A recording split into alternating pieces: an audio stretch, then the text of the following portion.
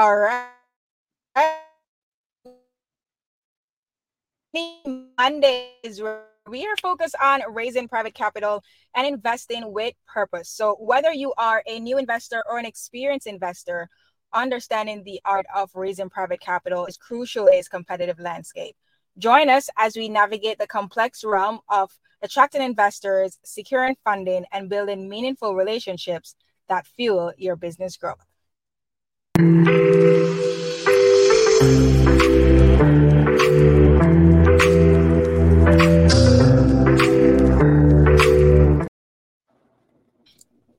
All right. Hello, guys. I'm your host, Kalisha, and I have my co-host, Betsy, with us today. What's going on? Oh, my God, this sun. What's going on, girl?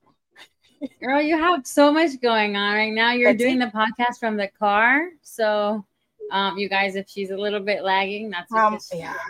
like outside of the meetup with Pace tonight in Tampa. That is so exciting.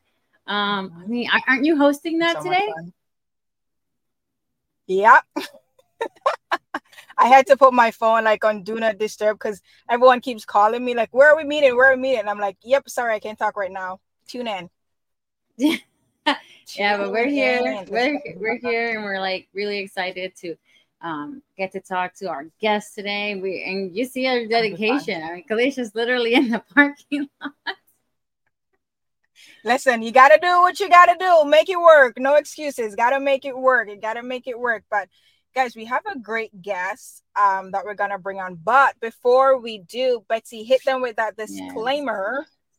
You guys, the following information is for educational purposes only. Please do your own due diligence. We do not provide financial, legal, or professional advice. Everything that we do or say is from our own experience. You guys, please don't take it as like word. Take it with a grain of Please salt. go and go do your own due diligence. Find those professionals who are certified. We always make sure to do that in ourselves with our own cases. So we want you guys to practice that too.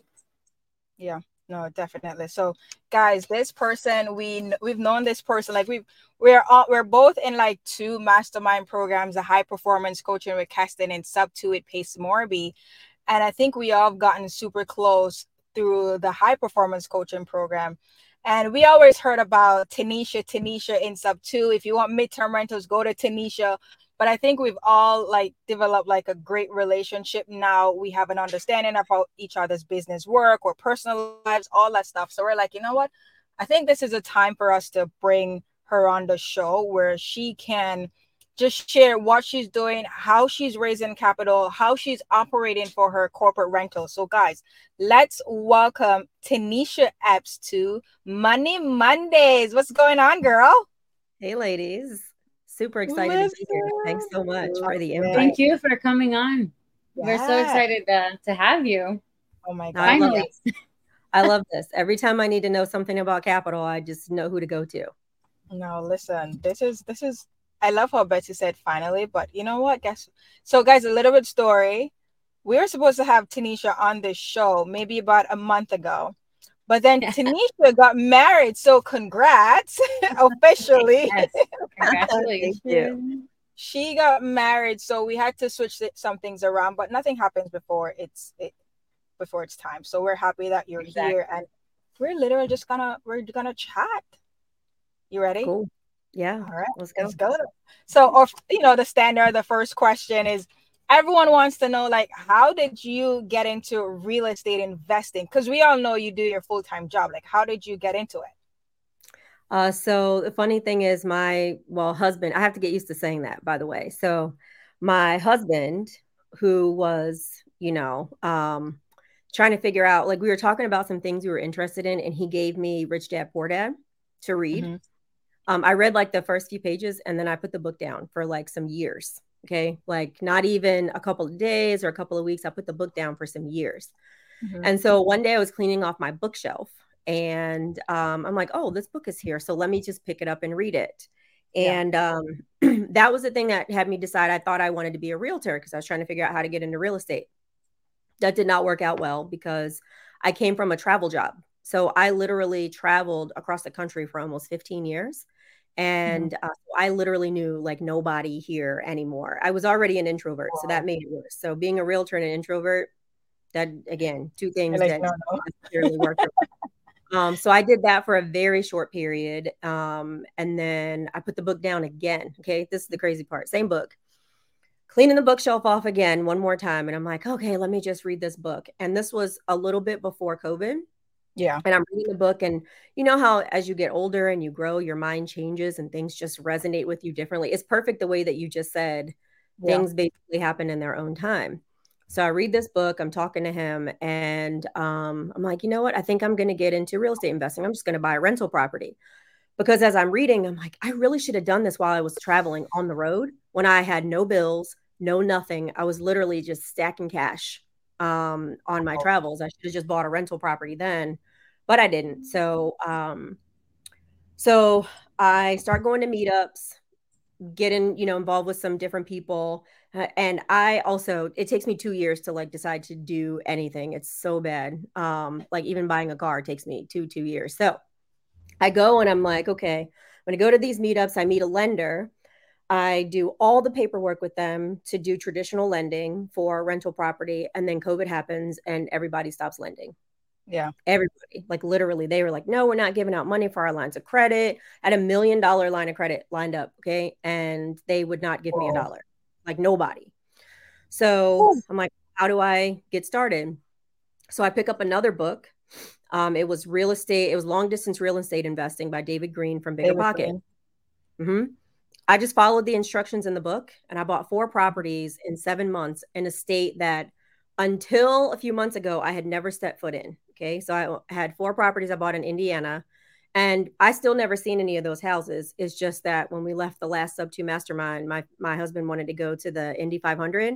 So that's the only reason I've ever set foot in that state. And it was literally for the 6 hours that the race went on. So that's how I got started in real estate.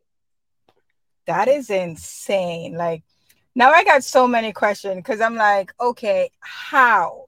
Like 4 properties in 7 months. How did that even happen? So the book told me to find a realtor and a property manager, and it kind of gave me an outline of how to pick a location. So I just did a ton of research. And luckily for me, the realtor that I connected with was also a property manager and he was also an investor. So it was like the whole trifecta. And so he went out looking for properties for me. Again, I'm not there, so I have to rely very heavily on, the properties that he's seeking. And that first house we actually bought from a rehabber. Horrible experience with lenders, by the way. It was a traditional lender. I had no clue what they were doing, and I don't think they really did either. And the person threatened to back out of the deal because my lender was such a bad experience. But once we got through that one, he was like, look, I'll give you first right of refusal on every other house that I rehab, as long as we don't use that lender again. So I'm like, okay, great. But remember, I'm doing traditional lending. So traditional buying. So I'm using my personal name, my own credit.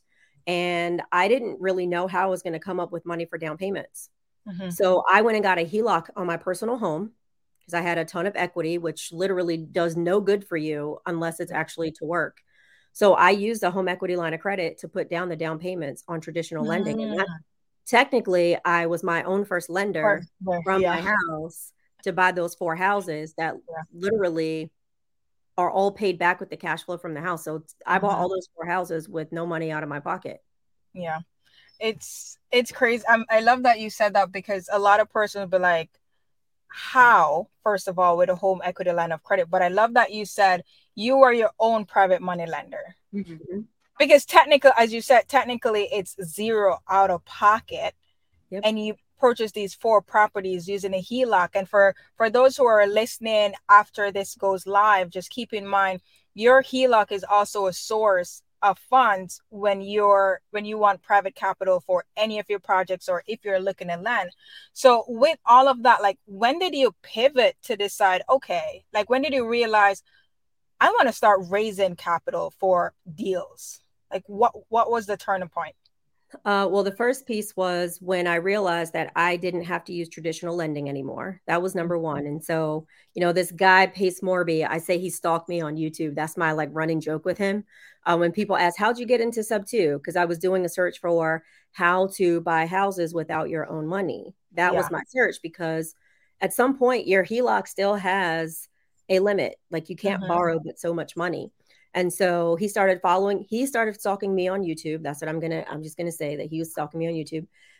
And I joined Sub 2. And that's really where my mind opened up to not only creative finance, but literally using other people's money in Yeah. order to buy properties. And so my biggest thing was before I go to get someone else's money, I want to see what it's like to be a lender. So that way I have the experience so I can build the story. So when I go to other people and I talk to them about raising capital, I can literally tell them, hey, I've also been a lender. I know how it goes. And, my story I basically tell them is I had $50,000 sitting in the bank that was literally doing nothing. Like my bank had the nerve, okay? My bank had the nerve to pay me $1 per month on 50 grand. They paid me $12 for a whole year. Oh The my nerve. God. And then they took my 50 grand and made how much more money on it? Like Yeah. when you Yeah. start understanding how Yeah. banking Yeah. works, are they really doing you a favor? Mm-hmm. It's just so we can digitally see it on a piece of paper or online. And Yeah. so when I did my first private money lend, and it was actually the person's first time also borrowing money. So I was like, oh, I get my first check. I'm like, wait a minute. The bank gave me $1. You gave me $500. Yeah. Yeah. So So how did you find that person? I want to go back and like take this step by step. How did you find the person to lend to? How it did was in you the build community. it? Yeah. It was in the community. So I had actually built a relationship with this person. I saw what they were doing in their business, and that was the biggest piece. So they were very visible on social media about what they were doing. I had one-on-one conversations with them. So I actually got to know that person, not just, hey, I don't know your name, but here's, 100 grand or 50 grand. I actually built a relationship with that person. And so when they came to me and said, hey, I've got this deal, I know that we were talking about you potentially wanting to raise capital, but also to be a lender. Would you consider being a lender on my deal? So I had him literally walk me through everything that he was doing because it was a flip and I don't do flips. So Yeah. all I asked was on top of the lend, just make sure that you keep me informed on what you're doing because I'm trying to learn. And he was great. Now, the best part of it, because some people will have issues with people not communicating, etc. He did everything that he promised me he would do. If I had a question, he would answer it. He kept me up to date on what was happening every month. He literally paid me on time. And on top of that, when the loan actually needed to extend past the time that we had initially agreed, he called me ahead of time. We had a whole conversation about it. He let me know what was going on and asked me, hey, is it okay if we continue to extend the loan at the same rate? Well, again, $500 or $1. Now I don't have to go figure out where my money's going to go or be Yeah. upset that it's back in the bank, literally making $1. So I said, sure. So he kept it for another 3 months, which was great. I made another $1,500, $1,500, $3. I'm going to keep saying that because Yeah. people don't really think about it until you see the difference. And so that I met him in a community and built a relationship with him. And I have a very short list of people that I lend to at this point, and he's still on it to this day. Man, I mean, I like what you said too, in terms of some persons will be like, I don't want to extend the loan, but then when you get the capital back, it's just sitting there. What is it doing? Like, Nothing. but you're like, I want my $500. Am I still gonna get that? Yep. Mm-hmm. And I like the way how you viewed that as well. But one, so you mentioned that you were building that relationship with a person, and you point out something super key, that they were posting on social media.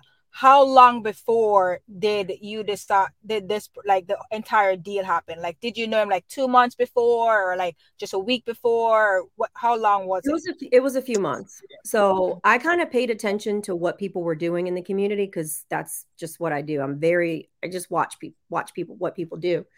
And so I watched what he was doing. I literally watched his growth. Now, this is somebody that I remember was calling me about going out and door knocking, to now, if I look at where they are today with the business that they have today, like it's pretty cool to see people's growth and progression, and to know that I was his first private money lender.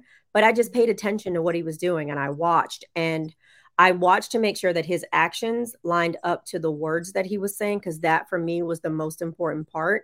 And so I felt really, really comfortable just saying, okay, I trust you.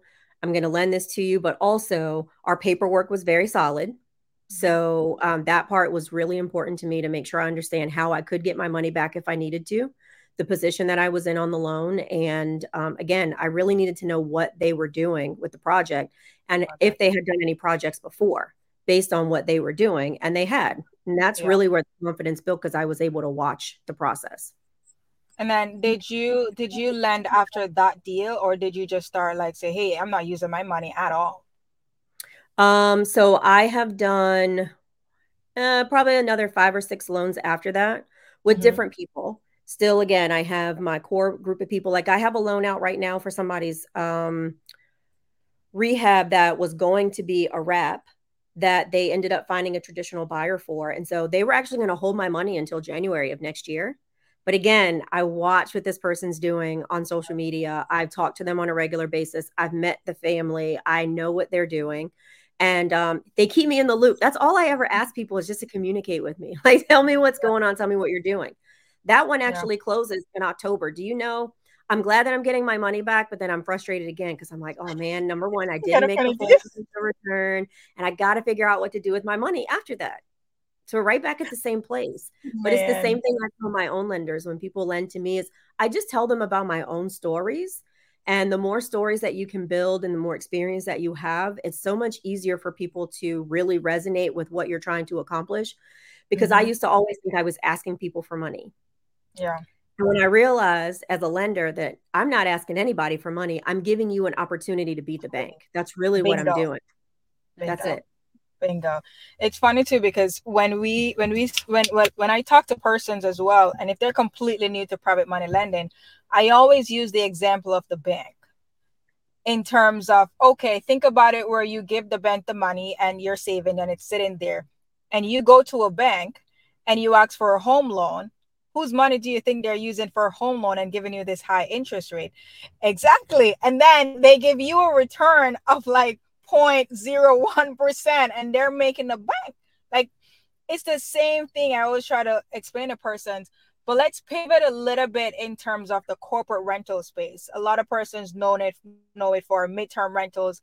At first, you would hear midterm rentals or travel nurses. But what I know I see her face and I know what she's gonna say. She hates the term. So Tanisha hates the term midterm rentals. But T, tell us like what made you decide to focus on that strategy?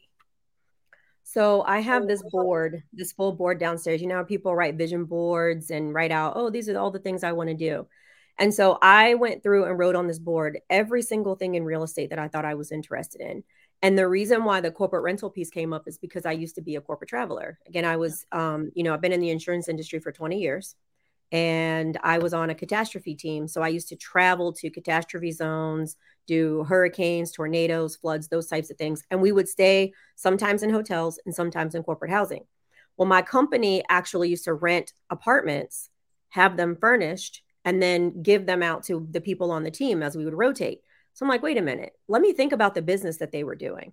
If Yeah. they can do that, and I was a corporate traveler staying in that same housing, and I know why people would need to stay there, then why can't I do the exact same thing in real estate? So that's really what led me to it, was my own experience there. And the second piece was when I would work in the insurance claims. I dealt with people who lost their cars, their homes, sometimes family members, things of that sort. And they always needed somewhere to go when they, had a major hurricane or tornado. Like, I was the person on the ground seeing those things. Yeah. Well, where do those people go when their home is not available to them anymore? Mm-hmm. They're going to temporary housing. And so that's really the way that I got involved in the path of what I'm doing now. Man. It's inspiring. Like, Yeah, right? you have a really big like reason to why you got into what you're focusing on. Yeah. That's Mm-hmm. beautiful. It's funny too, because then there's so much things going on. through my head, but I'm trying to like pull out all the newbie questions that they will start to overthink. Like with something like that, yes, you went and you did your research. But one of the major thing was, how did you have an idea how much money this asset is gonna make? That's the first question. Oh, also, did you market the places that you were already where you already had your properties? Mm-hmm. No. So those initial properties I had were in Indiana. Those I would never use for corporate rentals. They are traditional rentals all day long. Like that is the best use of those properties. And that's another thing. Like you have to figure out what is the best use of a property. Like I have in the last week, I've had a few people reach out to me and they're like, hey, I have this property that I think would be great for a midterm rental. Again, I'm only saying the term midterm rental, by the way, because that's what other people say. Because that literally means nothing if you do not have a client avatar. It Yeah. means jack. Yeah. So I'm going to use that term because that's what people know, or corporate rental or something otherwise. So I've had people, coming to me and they say, oh, I bought this house and it'd be a great midterm rental because I want to make a bunch of money. Well, number one, if the high level of money is your focus, you're already in the wrong business. That's just my opinion. And I'm just going to say it all day long because it's still about service. The same as what you do, like with the short-term rentals that you have, it's all about the service. And if Yeah. you treat people right and you have the right service, the money will come. But not every property fits. I had a property. This guy was like, oh, this is a great house because I'm going to rehab it. Okay, well, tell me about the neighborhood. Tell me about the parking situation. Why would somebody need to come and stay in your location? Think about what's around and what's happening. What would be the reason? And so most people I'm running into now are finding that their properties don't cash flow as long-term rentals, right? They have run into a situation where they're like, they bought a property just to say they bought it. And now they're trying to pivot to another strategy on the back end instead of planning for it on the front end with multiple strategies. I don't buy properties that don't work as long-term rentals because if it fails, if it doesn't work, you always have a backup. So, that's the biggest piece for me is just making sure that I know who would need to stay with me before I buy the property. And I do a lot of different clients. I have travel medical professionals. Like after this meeting, which I'm so sad to say that I have one of my apartments that I was still cleaning myself. I just hired a cleaning crew, but they don't start until my next one. So I have to go finish up this clean at an apartment that's like shortly from my house because I have a travel medical professional coming to stay with me. And she told me that her dollar max was $2,300. And I said, well, the last time I had that place rented, it was for 24, which is totally fine. I just asked her, hey, can you bump it up $50? If you can, I'm happy to host you for 3 months. And she said, yes. So where you think people have a ceiling and they tell you that doesn't mean that they do, but you have to understand where people's money is coming from, right? So where, let's say, for example, I'm going to use these apartments as an example. I have 2 apartments in the same building, arbitrage. They don't cost the same thing. They're a little bit different. They're in the same building. One's on one floor, one's on the other. One of them I have rented out right now for $3,100 a month. And that's the smaller one. This one I'm about to rent for just under $2,400. Either way, I still make cash flow. The one for $3,000 is because I booked it on Airbnb.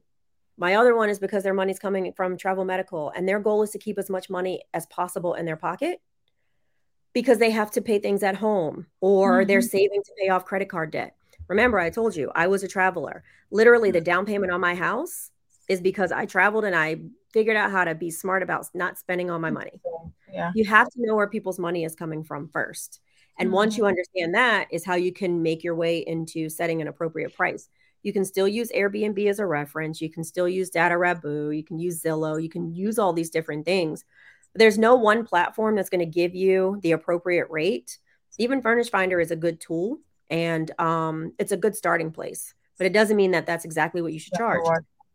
I got a house in Arizona. We literally just had our guest leave like maybe a week ago. $8,500 a month. Long-term rental rate on that house is $2,600, I think. I had another house in Virginia, rented out for 10 grand a month on my last booking. Long-term rent rate $2,500. But my regular rate is $5,000 to $6,000 a month. It's a You bonus. got to know where people's money's coming from. Same as raising private capital. Right. Which I want to ask, like, when you get these properties, like, can you tell us about one of these properties where you use private capital for it?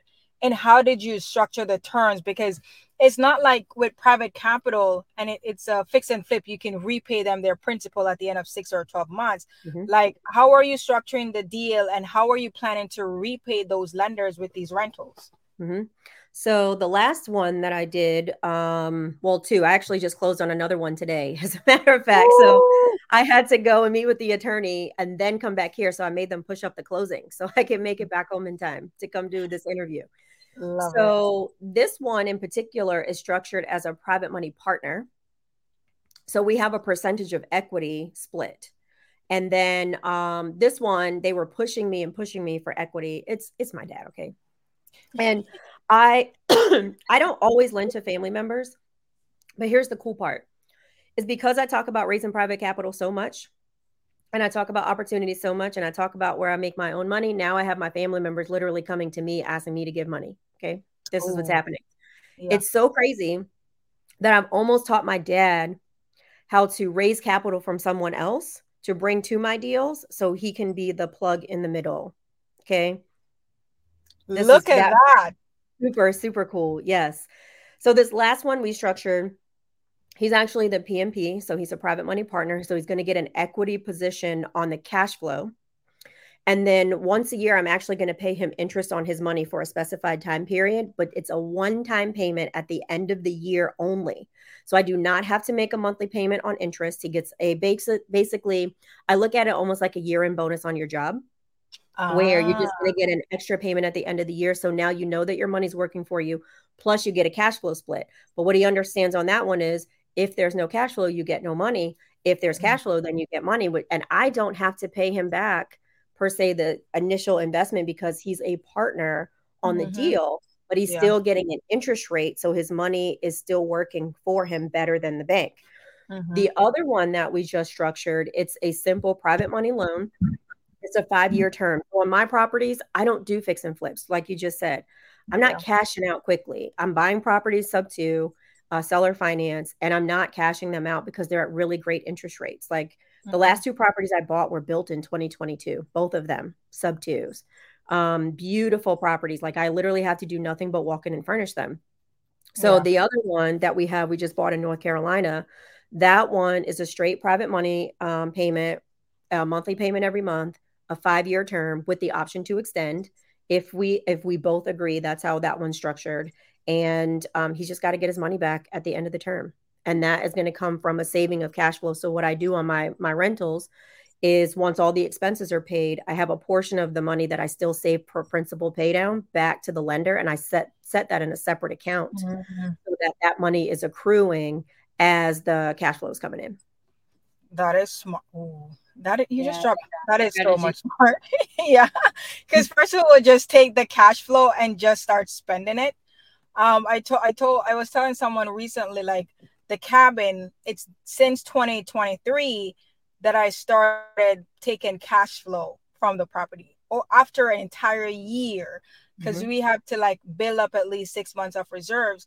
So my next thing is, when you do, how are you getting your lenders to agree to the 5-year term? Because for a lot of us, especially with our different communities, everyone wants 12 months max, or 12 months is too long, or they want 6 months. How are you convincing them to do 5 years? So the first thing I ask them is how did they come up with the term and why? Right? So remember back to what I said about being a lender. A dollar, $500 guaranteed money that I'm getting.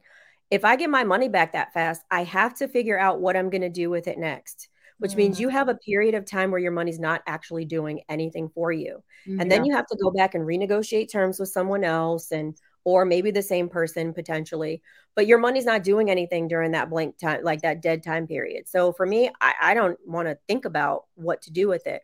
And so the way that I approach it is number one, I tell them about what my business is, right? I don't do flips. So I'm not cashing the property out to get your money back right away. And if I say to you, hey, I'm just going to hold your money for a year and then I'm just going to go get another lender, now I'm just swapping it. And I'm really putting you in a position where at the end of that year, you have to go back again and figure out how is my money going to go work for me? Mm-hmm. I just cut to the chase, like where some Yeah. people would be like, well, this and no, I just tell you what my business is. I tell you what I'm going to do. And I'm telling you for 5 years, you don't even have to think about it. Mm-hmm. You're just going to sit back and collect a payment and be excited. Like One of my other lenders, I sent them money and they were like, "What is this money for again?" I'm like, "Are you serious?" They're like, "No, I totally forgot that you had my money." And so one of my other lenders came up to their term and I said, "Do you need your money back?" And you know what they said? No. "What would I go do with it again? The Uh, bank is not paying me anything." I said, "Okay, do you want to just extend your term?" And they said, "Would you please extend my term?" Like they're begging me to just not give them their money back. Whoa.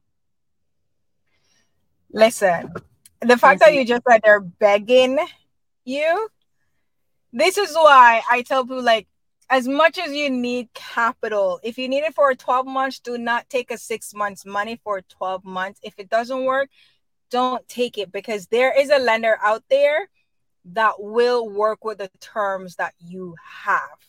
exactly. That's it.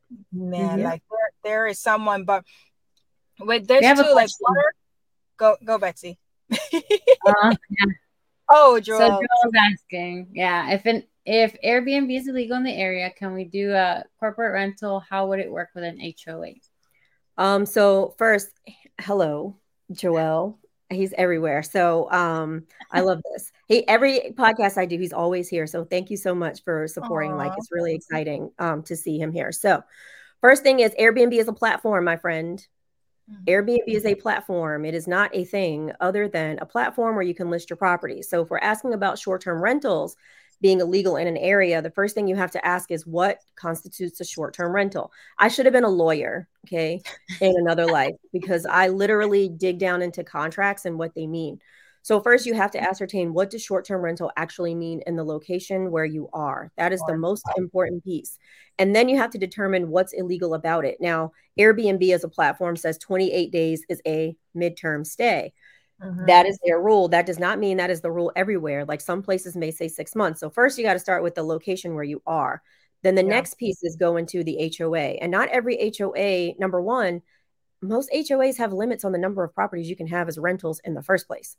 So that's one thing that you always have to ask, which people fail to do on a regular basis. They just assume because I bought a property that I can rent it. No, not necessarily. If they're at their cap, you can't do it. And then secondarily, if the HOA puts a limit, doesn't matter what the state says because the HOA said, hey, we require 6 months or less. Plus, some of them have all these rules. Like somebody in Vegas brought one to me. Okay. The contract that was written by the HOA was so great. I mean, I like really appreciated it. If it was my house, I'd have been really upset. But the way the contract was written was beautiful. It literally said, we do not allow anything less than, I think it was like a 6 or a 9 month lease. And if you try to circumvent it by leasing to your company to say that's the 12-month lease as an arbitrage, and then bring in someone short term and they find out about it, they can step into your place as the landlord, supersede you, kick that person out, and either fine you or kick you out of your house. That's how these are. So this is why people need to find out the HOA rules. Yeah. Oh, well, he did get specific on the location. So Dallas is where I am banned Airbnbs. It can spread to the suburbs like Plano, Frisco, yeah, all those places. I mean, it's true. There's nothing that you can do about it. But that doesn't mean that you should then say, "Oh, I'm going to do midterm rentals" without a strategy. So if you have not, I know he has already watched my videos on my YouTube channel, which is called MTR Mastery, Midterm Rental Mastery. I still hate the term, by the way, but whatever. So you need to know the rules and who would stay with you, because if I have a 5-bedroom house, is a travel nurse coming to stay with me in a 5-bedroom house? No. Why the heck do they need 5 bedrooms unless they happen to bring their family, or if you're going to do rent by the room, which means you have to run it like a hotel or a vacation space, like a almost like a hotel or a dorm is pretty much what you're doing. So you have to run through a series of, why am I doing this? What type of property do I have? And who would come to stay with me? And can I just throw this out, since he's talking about, midterm rentals and that type of stuff. I have a lot of people that reach out to me and they're like, hey, I know you do insurance stays. Yes, I do. But do you know those are not like an everyday thing? People only need to come to you if they have a claim. And that's assuming that maybe you have a relationship with someone that they need to reach out to you. Like I've already had like 6 requests today. So it's like busy. But just because you have a property doesn't mean somebody wants to stay with you. So you really need to understand how you're going to source your clients. And if you're only relying on Airbnb to bring something to you, Just like raising capital. If you're just sitting around waiting for somebody to ask to give you their money, then you're already setting yourself up for failure. Yeah. And I like the fact that you mentioned, I think a lot of persons just hear the fancy names for the strategies. Like, take the strategies out the window and really look on what can I rent this by the room? Don't call it pad split, because pad split again is just a platform. Can I Yeah. rent this by the room? Or as you said, T, is that are there, like, for example, construction workers happening in an area that they're going to motels and all that stuff? If you figure out how is you can generate income from that property, scrap the strategies, the fancy terms and all that. This is where it comes on to you have to know your market. Mm-hmm. You really have to, and you have to make sure that, as you said, you always have two backup strategies. Mm-hmm. Well, not two exit, because things can go south. You know, the one that we're going through right now, things can go south. Well, we have another question, Jose de Leon. Hey, Jose. He's saying, Jose is he's driving. Sorry. I love Jose. I know. He's my Disney buddy. He said Oh my midterm God. underwrite, other than proximity to hospital / population, how can we make an educated guess on income when comparable sites have a wide range of pricing? So first thing is you can still use Zillow, you can still use Furnish Finder, you can use AirDNA, you can use Airbnb monthly stays, you can use Data Rabu, you can use all those things. But pricing doesn't help you if you don't know your client avatar, because what you're going to end up doing is relying on a platform to bring people to you when you don't know the people that you need to come to you in the first place. So yes, having a hospital is great, but why does that matter? So if I have a 1-bedroom apartment, let's say I have a 1-bedroom apartment, it's super cool because there's a hospital literally one exit up, which is where my current travel nurse that's moving in is coming to stay with me, right? She's working at that hospital. That's great. It's in the proximity to that hospital. But do you know this is the first time I've ever actually had a travel medical professional from that particular hospital stay with me? The ones I've had with me work at hospitals across town. But I know that they'll come stay with me because I know the drive. I know the problems with where they're going to go work, how hard it is to park, how loud it is, how you don't get the amenities that you have in my location. So I'm giving them an experience that makes them want to come stay with me, even if it's right not next to the hotel, the hospital that they're working at. So again, you really have to understand who your client avatars are. So like when you have people, let's say you have properties in the city where you live. You know how you have people come to your door trying to sell you solar, they try to sell you whatever. Talk to those people and ask them, hey, are you from here? Are you working from out of town? If you guys are from out of town, where do you stay? How can I reach out to your supervisor? Do you guys need housing? Do you have more people come into the area? Construction, solar, roof repair, stuff like that. Those are the people you need to talk to so you figure out what's happening in your area that's an opportunity to do housing. Like for me, most people know I'm a huge Lego fan. Lego is building $1 billion facility in my city. I am working on trying to see how I can connect with them so that I can be a corporate rental housing provider for Lego. If I can get that contract, I know I've literally mastered my entire business. And while it's answering Jose's question is, what are your thoughts on niching down? Do you think someone should niche down and stick to one strategy or find two strategies? Because especially for persons who are investing out of state, if they're not able to pick up those little gems and just connect with those people, what are your thoughts on niching down on a strategy? It depends on your property and where it's located. So again, just because you're not there, it helps to have, those additional things that you can add on, but Google is a wonderful tool. It's really, really great. Like you should start looking at what's happening in the local chamber of commerce. A lot of those places have Facebook pages where you can figure out what's happening in an area. Are they bringing people to an area? Is there a big company coming where they might need to stay? Is there a headquarters for a property in your location that would have a reason to bring executives and various people to come and stay with you? So you have to do some research on your area. Just going to get a property. And this is with anything, not just midterm rentals, but with anything. If you don't understand who's going to come and stay with you and why, whether it's regular renters, like if you have a location that is, I don't know, 80% to 90% traditional homeowners, Would you go and buy a rental property knowing that Mhm. it's going to be much harder to find renters because Mhm. most people own their own homes? So, but if you have a very high renter population, so you have to look at that. Is it a balance? And those are the things that I think a lot of people unfortunately just miss out on. And you should still list on the free sites, Airbnb, Mhm. VRBO. Like I just set up one of my properties on VRBO today for one we just got finished furnishing. Those are free. And if you never get anything from them, who That's fine. cares? Yeah. It didn't hurt you to put it Yeah. on there. That's Man. where I got my $10,000 booking for a place that I pay less than, like with all my expenses, it's about 2,600 bucks a month. $10,000 booking on Airbnb, literally just because I had it on there. Yeah. It's free marketing. Free. Doesn't cost you a Free. dollar. And they already have their different audiences that are popping up. I find like booking.com it helps with the reach as well for persons traveling like to a completely different state. Mm-hmm. That's been pretty good. But have you ever encountered any like backlash when trying to raise capital for any of your projects? Maybe someone saying this is a scam or just saying this is not for me or anything like that. I haven't run into anybody saying it's no, that's not true. They didn't really use the word scam. Okay. I think we've all heard it.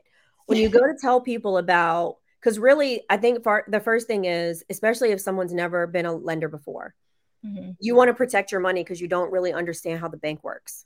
Yeah. And that's part of the problem. Like most people don't understand that the bank is using your money. Like when they talk about the banks have the tallest buildings, there is a reason for that, right? Mm-hmm. Number one, because they're visible. And the second, because they got all the money sitting in the bank. Like where I live, we have one of the Fed locations here. So I always think about this when I drive past the Fed. And the bank is literally taking my money, paying me pennies on the dollar, making me think they're doing me a favor so I can see it on a computer screen or on paper. And they're Mm-hmm. going to make the money that I can make myself. And you still have some people that are saying, hey, I just need to be able to see it. I just need to be able to go get it if I need it. So then Yeah. it becomes asking questions. Well, what are you going to use it for? Right. It's no Mm-hmm. different than when we talk to sellers or realtors, like just digging down and finding out what people's actual goals are. So one of my lenders, this is my favorite one. They make 50 bucks a month. Okay. 50 bucks. That's their return. It's a very small amount that they loan to me, but they make 50 bucks a month. I literally asked them, what's your interest rate at the bank? And let's do some math. Like I pull out my calculator. Let's just make it real time. Oh, Pull yeah. out the calculator. And then I just compare what you're making in the bank and what you're going to make with me. And if you put yourself in the seat of the bank, now you're doing two things. You're becoming the bank and you're beating the bank. Okay. Mm-hmm. So 50 bucks. I said, what are you going to do with this money? And they said, oh, this is going to cover us to be able to go get drinks after we play golf. Okay, Yeah. great. So that's what they use the money for. They use it for their golf tab at the golf course. Mm-hmm. That Cool. is insane. But you just said, and I just want to repeat this, that it may go over some people's head. It's real. You're asking them questions. Yeah. What do you want? What are your And goals? you're not, yeah, like what are your goals? And you're also sharing. You're not just going to them and be like, this is the best real estate is the best avenue for you to invest, blah blah. No, you're literally like showing them, let's do the math.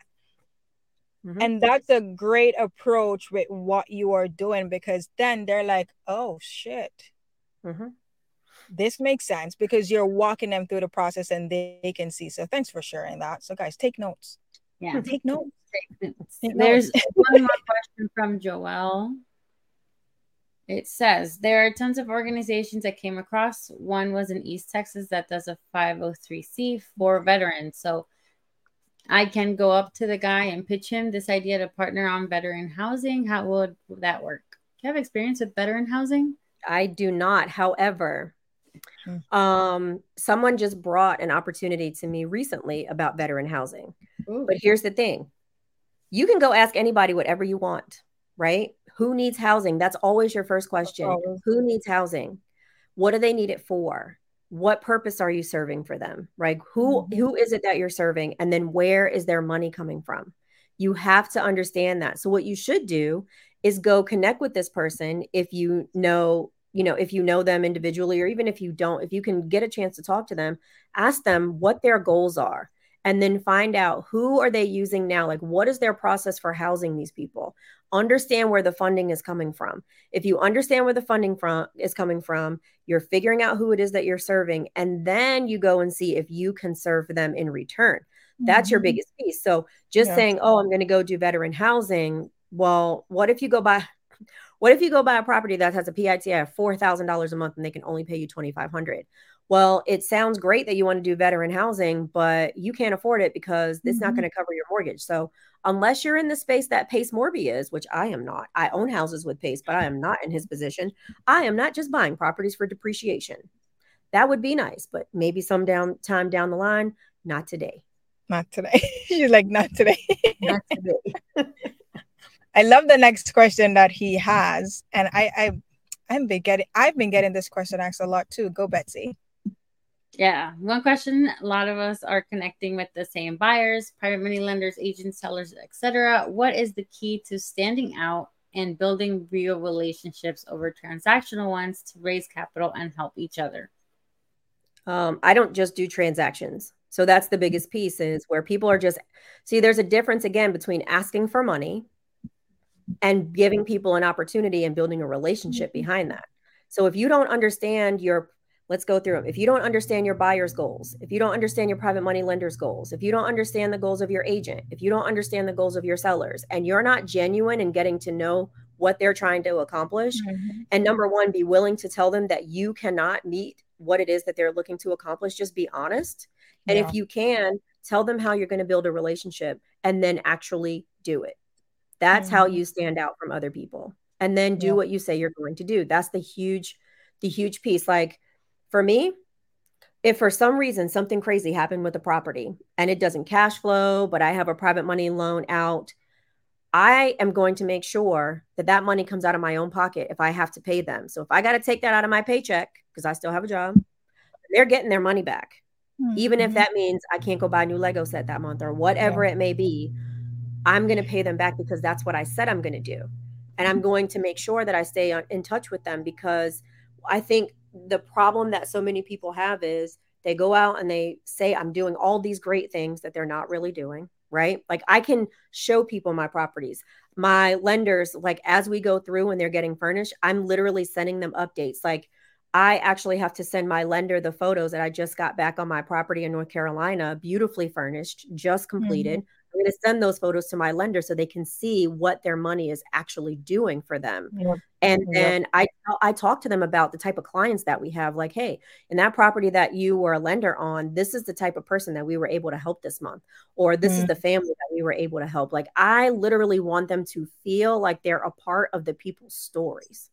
Yeah, man. Like, and I wanted to touch on the thing from his question too. It's apart from finding out the person's goals, don't get so consumed in one group, because everyone, like what I'm seeing is that someone be like, I want 20% return. We had someone who always talk about, I want 20% cash on cash, but they don't really understand what does that really mean. So it's like we couldn't even help them because they don't know what they want. So I think you now have to start educating that person with whatever is it that you know, try to bring value that way, but also step outside. Like T, you said your father, your dad, your family members. Like we have people with capital who are around us, and you're trying to raise private capital for someone million miles away when you maybe have 100,000 around you and you have no clue, because one,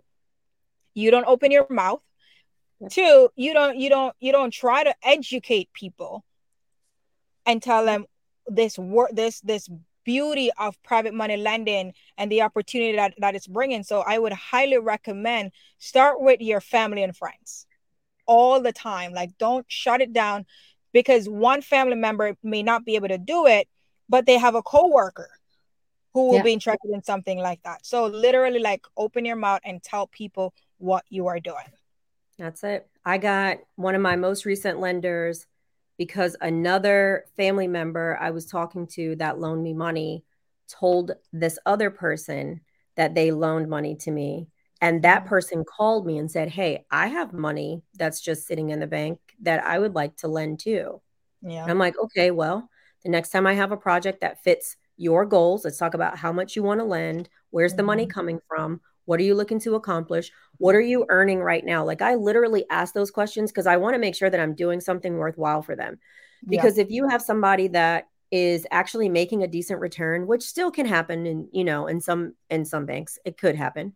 Mhm. If you're still making a decent return, why would I have you pull your money from that just for me to give you something less Yeah. when your goal is to achieve a certain return? If you're able to Mhm. achieve that in another way, then go do it.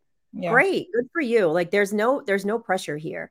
And I Mhm. think that's the thing that a lot of people miss is like, you feel like you're pressuring people, you feel like you're asking people for money. I don't pressure anybody into anything. I literally start out by saying, hey, if this is something that you're not interested in, like by the time we're done, that's cool with me. Just know there's Mhm. no hard feelings. Like, it's your money. You do what you want with Yeah. it. If you choose to give it to me, great. That just means you trusted me to do it. But if we're not a good fit, whether it's on my end or yours, because just Mhm. because you have the money doesn't mean we're a good fit, because I will not take money from someone that I don't feel has a good that I just get, you get vibes from people. Yeah. I will not just take money from people just because. Like, Mhm. there has to be something there that shows integrity on both ends, Mhm. that says we're both going to do what we say we're going to do. I have no interest in just taking money from people just to take money. Yeah. I just don't. Man, like right before we wrap up, like what advice would you have to anyone who's looking to raise private capital? The first thing I would say is be genuine. Mhm. Um, Also, not everybody uses a pitch deck, okay? And I had not used them in the past. But I gotta say, the ones that I see from these two ladies on the screen, I like to borrow the strategies that other people do. They are so good that I'm starting to build out more pitch decks just to highlight the opportunity, These, rather than just talking about it. mhm. So now people have the visual. Because again, I told you I use calculators when I talk to people about the money part. So why not have something visual they can see too? So I'm starting to use pitch decks more because of the two of you. Love it. And really just go out and build relationships and be genuine. Don't be afraid to say no to someone who's bringing you money, because all money is not good money. Mhm. Is just not. All money is not good Mhm. enough money. All relationships are not good relationships. And for me, I want the people that loan to me to be happy that they're working with me. Yeah. Yeah. Man. Girl, this was Yeah. worth it so much. I learned so much from this.